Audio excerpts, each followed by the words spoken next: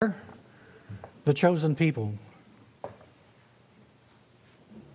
Who are the chosen people?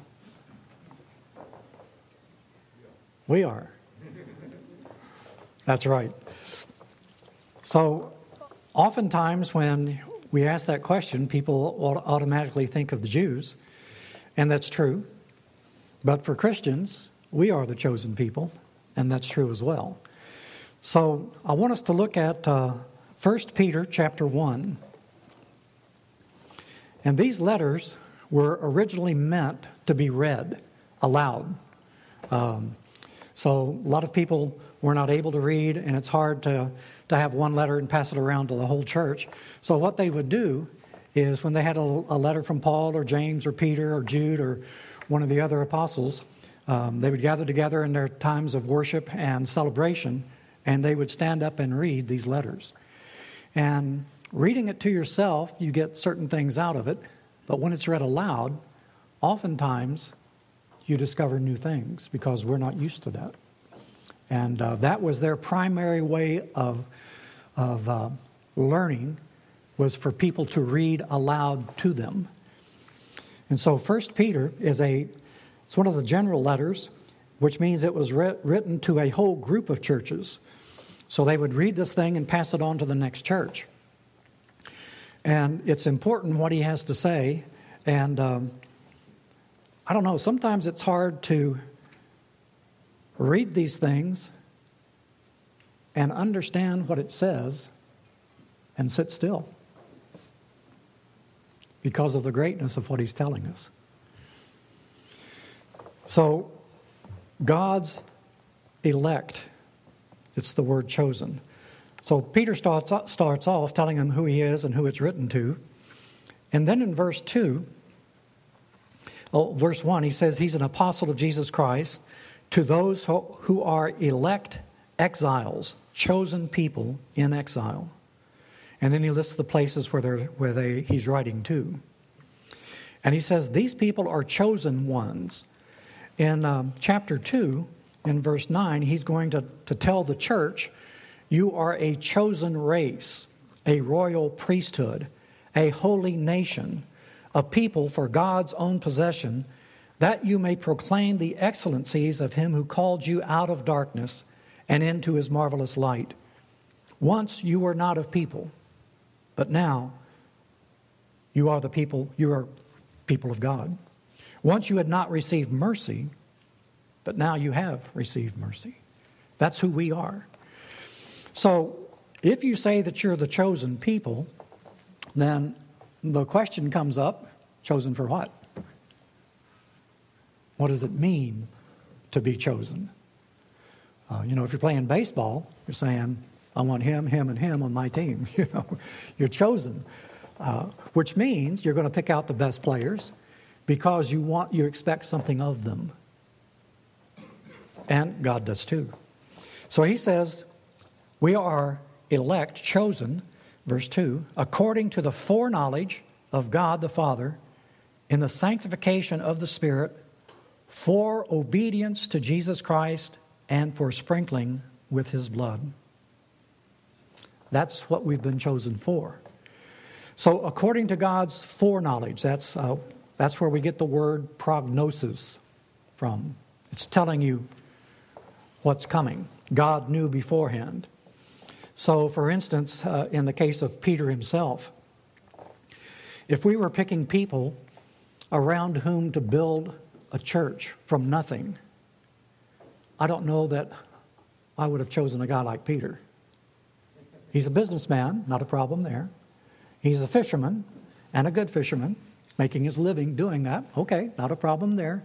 But he is as rough a guy as you're ever going to find. And if you know people who make their living on the sea, you know what I'm talking about. They're hardworking, good people, but they just live a rough lifestyle. Peter was that way. And when he began to understand who Jesus was, he came and he fell at Jesus' feet, and he said, Lord, you need to go away from me. I'm a sinful man. And Jesus looked at him and he said, I know that. That's why I'm here. That's why I've chosen you. Now that's good news for me. So, we've been chosen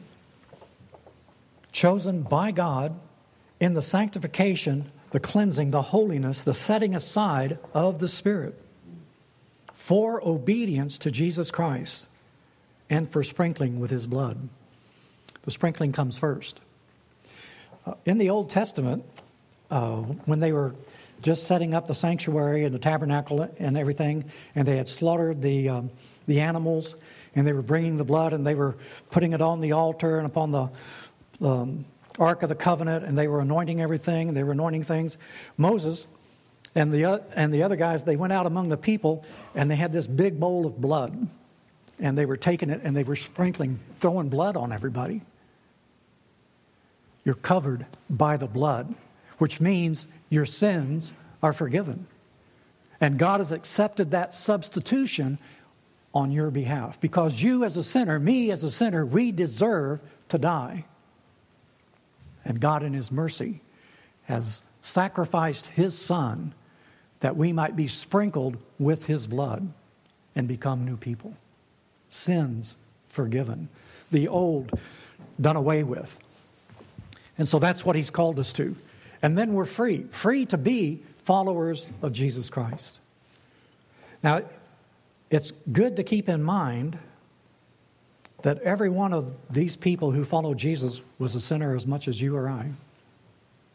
And just because they were following Jesus didn't mean that they were perfect. They were not. And as you read through the Gospels, you see they're still squabbling, they're still arguing, they're still getting in fights with each other, they're still condemning and accusing people, they're still they're doing things wrong. But at the same time, they are following Jesus, and He is teaching them, and they are being changed. The change doesn't happen all at once. When a baby is born, it's an infant. It's not a mature adult. And you don't expect a newborn infant to act like a fully grown, mature person. It can be a lot of learning and growing and mistakes and stumbling and falling and getting back up. A lot of that goes into that. And that's where we are as Christian people. But the fact is that you don't stay as an infant. So Peter is writing, and he's saying, we've been chosen for obedience, for sprinkling with His blood. May grace and peace be multiplied to you. These are some of the benefits, grace and peace, of being sprinkled with the blood of Jesus. He imparts that to us. You can't get it any other way. So then he stops and he praises the Lord for a minute. And this is where I want to concentrate this morning.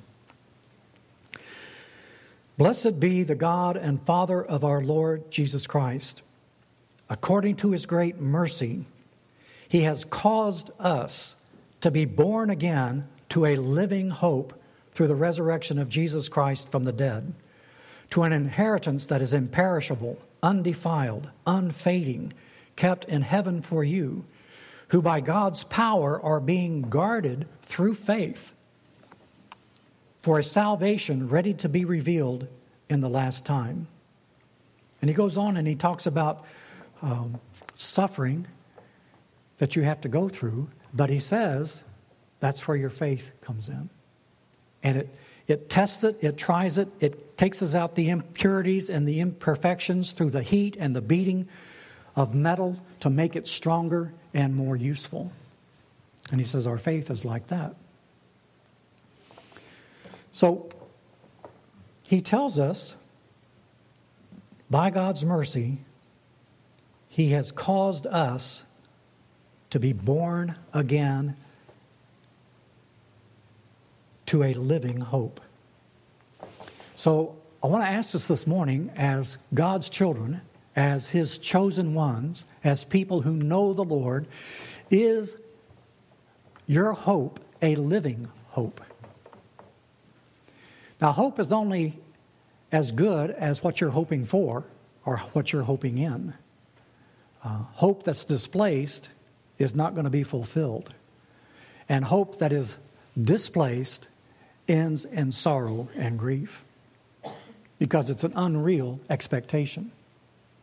And it will never come to pass. So we need to be careful and make sure that it is a living hope. So, Mark, you're a farmer. You plant seeds in the ground. Why do you do that? It's an act of faith every time. And so you put the seed in the ground with the hope and expectation of a harvest. That's what it is. Otherwise, why would you do that? So it is, but it's an active hope. You don't just stick it in the ground and walk off and leave it. You do things. So a living hope is one that's active hope because you also work to secure it. The farmer, they don't till the soil so much anymore, but some do. They feed it, they irrigate it, they watch over it. Whatever it needs, they're going to provide. So you're a participator. It's a living hope. And because you have that hope of the harvest, then you're going to work, do your part to make that possible. Does Mark make the seed grow? No. He doesn't. So it's that kind of thing that God does. A living hope is one that's active, developing, and growing. It's not a passive acceptance that everything will be all right in the end, but it's a hope in which we work with God to achieve God's purposes. Paul talks a lot about it as well. I'll read a couple of quick passages for you. In Philippians chapter 2, remember this is that great passage where he's talking about, as Christians, we ought to have the mind of Christ in the sense of laying down our lives for one another. And in Philippians 2, he says it ends up with, in Jesus' case, where because Jesus has done that on our behalf, every knee shall bow in heaven and on earth and under the earth, and every tongue confess that Jesus Christ is Lord to the glory of God the Father. And so he continues down in verse 12. He says, work out your own salvation with fear and trembling, for it is God who works in you both to will and to work for his good pleasure. So you work out your own salvation. You're not working for the salvation. The salvation is a gift. But as a result of that salvation being there, there are certain things that we are to do as we walk with God. So you remember when Jesus was criticized for healing people on the Sabbath. And Jesus' response was, the Sabbath was made for man, not man for the Sabbath. And he said, God is always working to this day, and that's why I'm working too. Because I'm doing what I see my Father doing. Jesus said if we walk with him, we will be where he is. And he told us that greater things than he has done, we will do in his name. And so it's an invitation to be partners with, and that's the word that's used throughout the New Testament. Co-laborers, partners with God. Paul has written earlier to the church at Ephesus, also in chapter 2 of Ephesus, verses 8 through 10. These are familiar passages to us. And he sets this out. He says, it's by grace you have been saved through faith. This is not your own doing. It's a gift from God. Not of works, so that no one may boast. For we are God's workmanship. We are the thing that God is working on. We are his workmanship created in Christ Jesus for good works, which God prepared beforehand that we should walk in them. Now he said two things. Number one, your salvation is by grace through faith. It's not earned. We can't work our way into heaven, be good enough to merit God's grace and mercy. These are free gifts, freely given. They can only be accepted and received. But once they are accepted and received, there's a responsibility. We have to live it. Put it into practice. working out our own salvation, because God has worked these changes in me, then it should be evident by what I say, do, attitudes, all these kinds of things, relationships. It ought to be working out in us. Does that mean we're perfect? No. But it means we're in the process of those things becoming more and more effective in our lives. So we talked last week a little bit about the fruit of the Spirit being a result of the Holy Spirit's presence. You don't plant the seed and next day come out and expect to grab an apple. You don't. It takes time. The seed has to fall into the ground. It has to die. And out of its death comes a new life. And then, that's not the end of it either, is it? The tree has to grow. It has to mature. And when it begins to produce fruit, you don't go out and see blossoms one day and go pick harvested, ripe fruit the next day. It doesn't work that way. It grows and develops and matures. And when the harvest time is right, that's when you pick it. So, the other thing about fruit, it's meant to be used. If you don't use it, it just sits there on the tree and rots. So fruit is meant to be lived. We have to live it out in our daily life. And so that's what Paul is saying here. These fruits, these works, these are things that God prepared beforehand for us to do. You know, what do you think about the Garden of Eden before Adam and Eve fell? What did they do all day? Did they just lay around and, because it was a perfect environment, it was beautiful, pleasant place to be there. The food was there. If they got hungry, all they had to do was go over and pick it. It was great. But it said that God put him down there to take care, to work the garden, take care of it. And the goal was that they were to fill the earth and subdue it. So they were starting with that garden, which God created and put them in. And their job was to take care of that, good stewardship, and then to expand that garden to the rest of the world. There was work before sin ever entered the picture. God continually working, expecting us as his children to be continually working in that sense, demonstrating, putting into practice, bringing others in. So God called Abraham out of paganism in Babylon, and he made a promise to him, and he said, I will bless you. Man, that's good news. Who would not want to hear God saying to you as an individual person, calling you by name, I will bless you? Wow. That's not the end of it. And you will be a blessing. And not just a little one. All the nations of the earth will be blessed through you. So Abraham, you're going to be the conduit through which the blessings of God flows out to people around you. What does it mean to be the chosen people? Is our hope a living hope? We are to be conduits of God's blessing to the people around us. So again, the hope springs from the dying seed. And Jesus talked about this in John 12 when the Greeks wanted to come and see him. He told them, he said, unless a kernel of wheat falls in the ground and dies, it remains alone. And it's an amazing thing.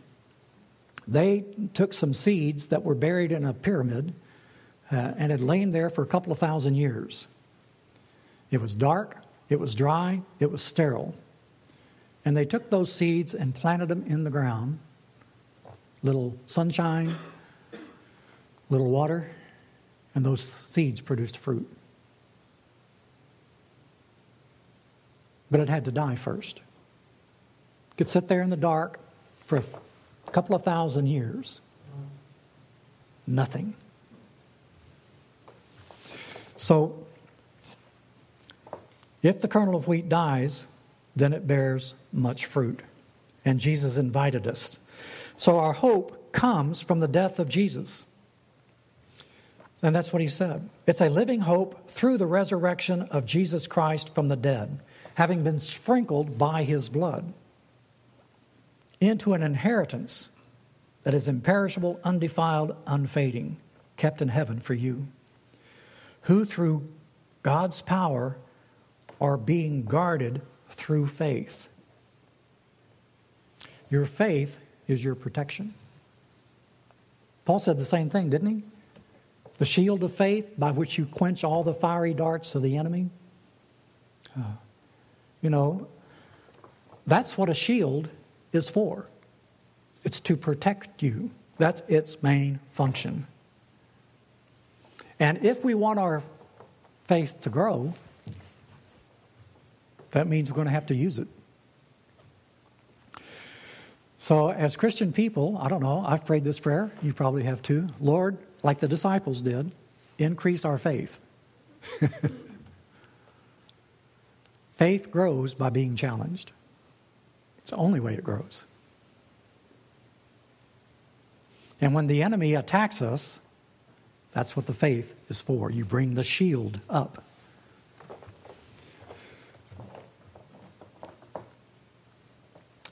So our hope comes from the death of Christ and from the deaths that we die in actively living for him.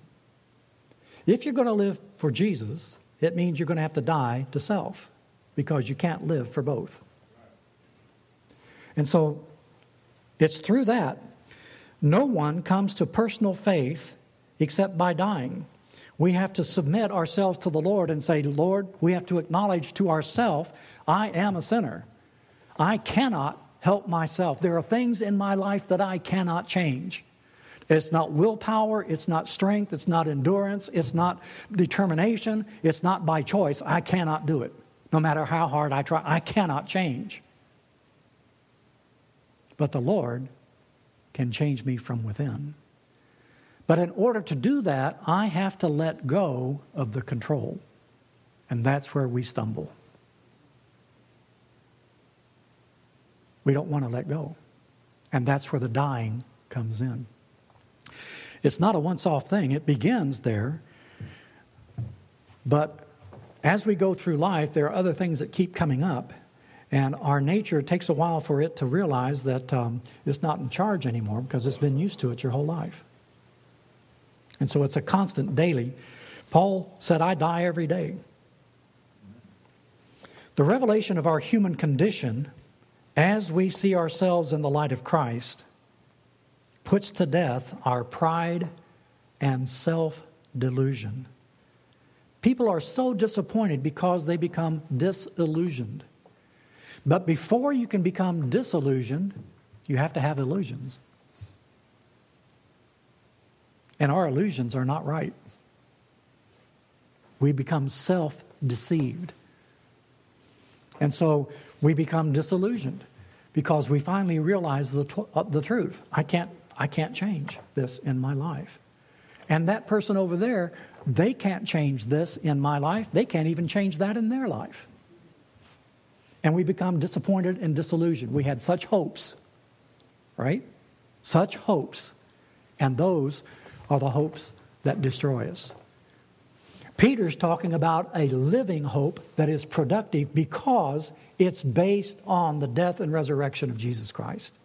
So that's why our hope can be a living hope, because it will bring about an inheritance, imperishable, undefiled, and unfading. It's kept in heaven for those who are being guarded through faith for salvation. We are desperate and full of fear. And the thing about it is that fear also is a living thing. It feeds on itself, and it creates the very things it's afraid of. Job, in his suffering and agony, cries out, "The thing that I fear comes upon me. What I dread befalls me." And that oftentimes is true within us as well. We become slaves to our own fears, hampered, hindered. Why don't you reach out in faith? I'm afraid. You're in the boat and there's a big storm and the breakers are breaking over the bow of the boat. And these are men who make their living on the sea, and the boat's filling up with water, and Jesus is sitting right there.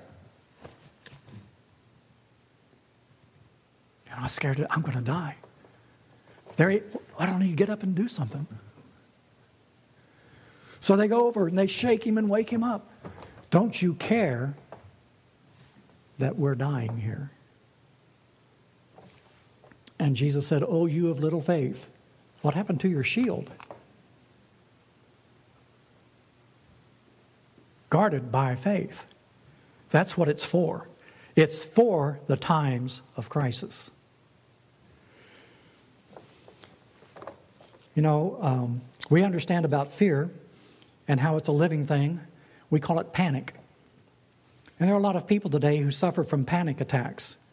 The way it works is you're suddenly afraid and you don't even know why or what of. You're just afraid.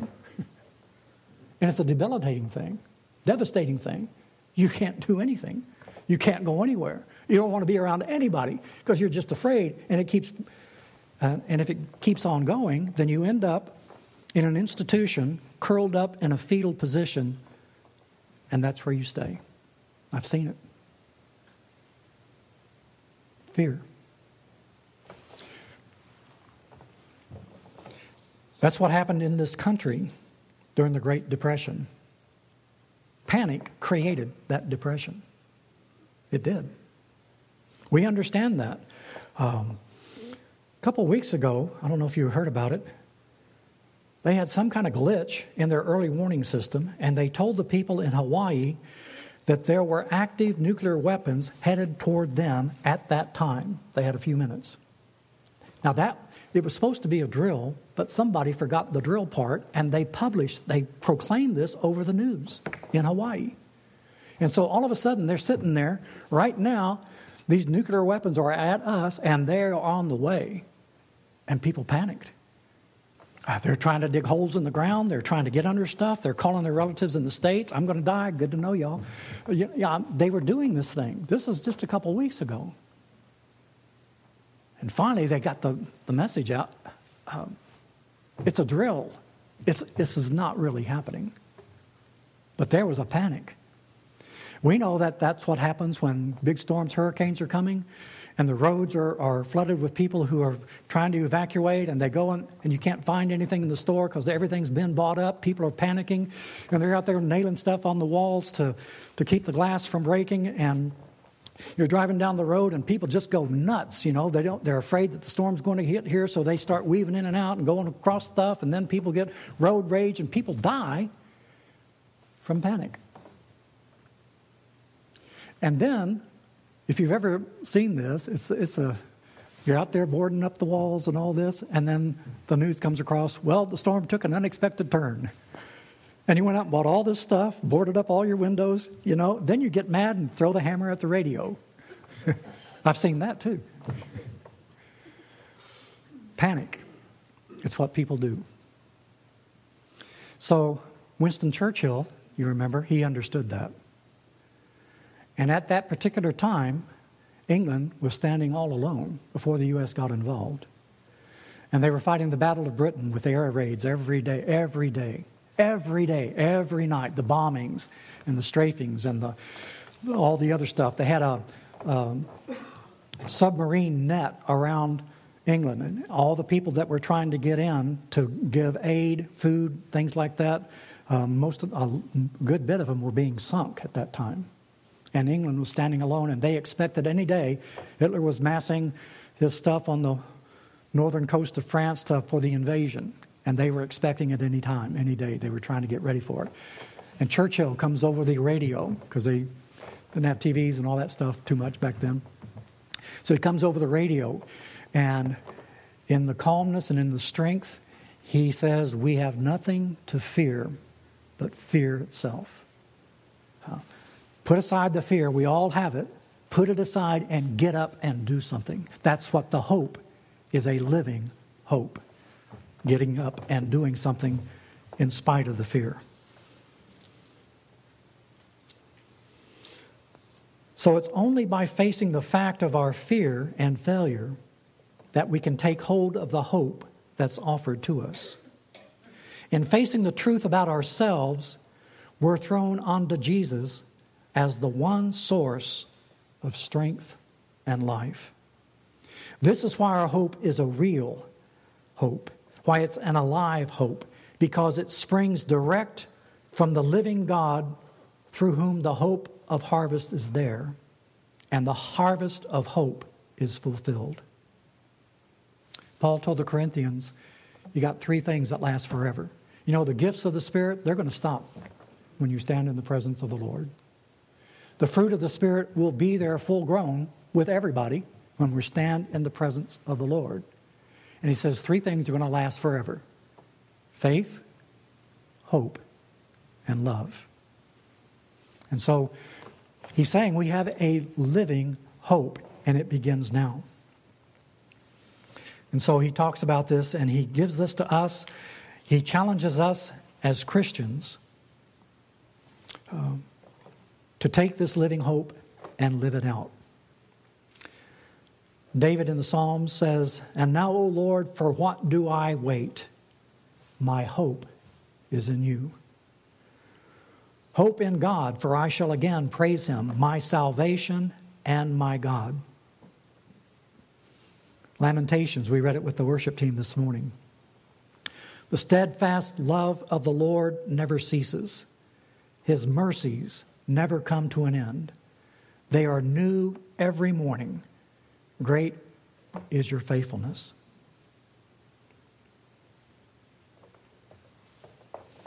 Let's pray. Lord, we're so grateful to you for your grace and mercy that reaches down to us. And we thank you for the sprinkled blood of Jesus that speaks a better word than the blood of Abel. And that through that blood, we have forgiveness and the hope of eternal life. We pray, Father, that that eternal life, that hope, would be a living one that's effective and powerful in our life today, because the one who promised is faithful. And so, Lord, we look to you with anticipation and confidence, knowing that what you've promised you will fulfill, even today. In Jesus' name, amen.